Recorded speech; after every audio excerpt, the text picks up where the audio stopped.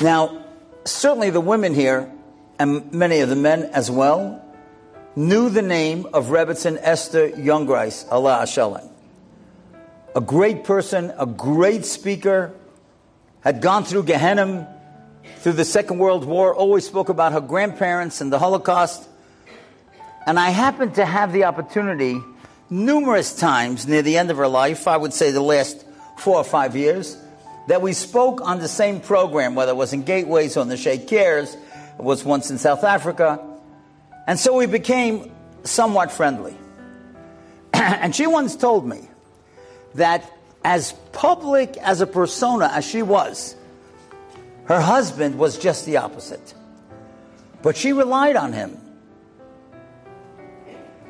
Ramachal Youngreis, they lived in North Woodmere, and she told me she never did anything without his okay, without his counsel.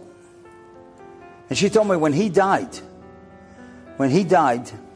she was so devastated, she thought she can't go on with life.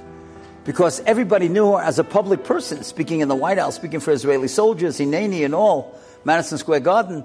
But she only did it because her husband gave her permission. And her husband guided her. Now, what was going to happen? What was she going to do? So listen to this. 2 or 3 weeks after Rav Shulam Youngreis passed away, their daughter, Mrs. Slavi Wolf, found an index card in one of his Sfarim. She opened up that sefer, looked at that index card, and brought it to her mother.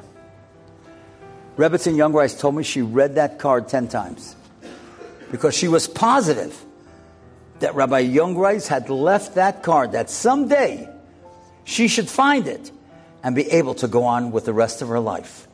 I'm going to read you what it said on that card. I'm going to read it twice.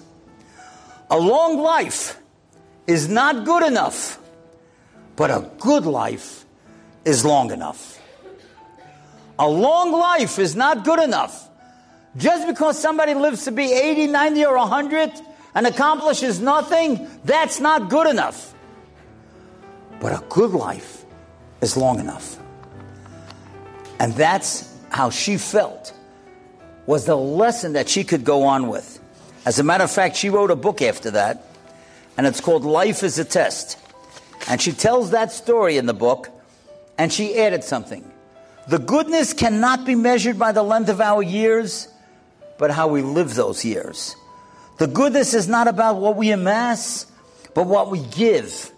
It's not about having more, but being more. For in the end, our lives are judged, not by the businesses or the houses or the portfolios we build, but by the lives we touched and made better. That's what she was talking about. And that's what she felt her husband was talking about.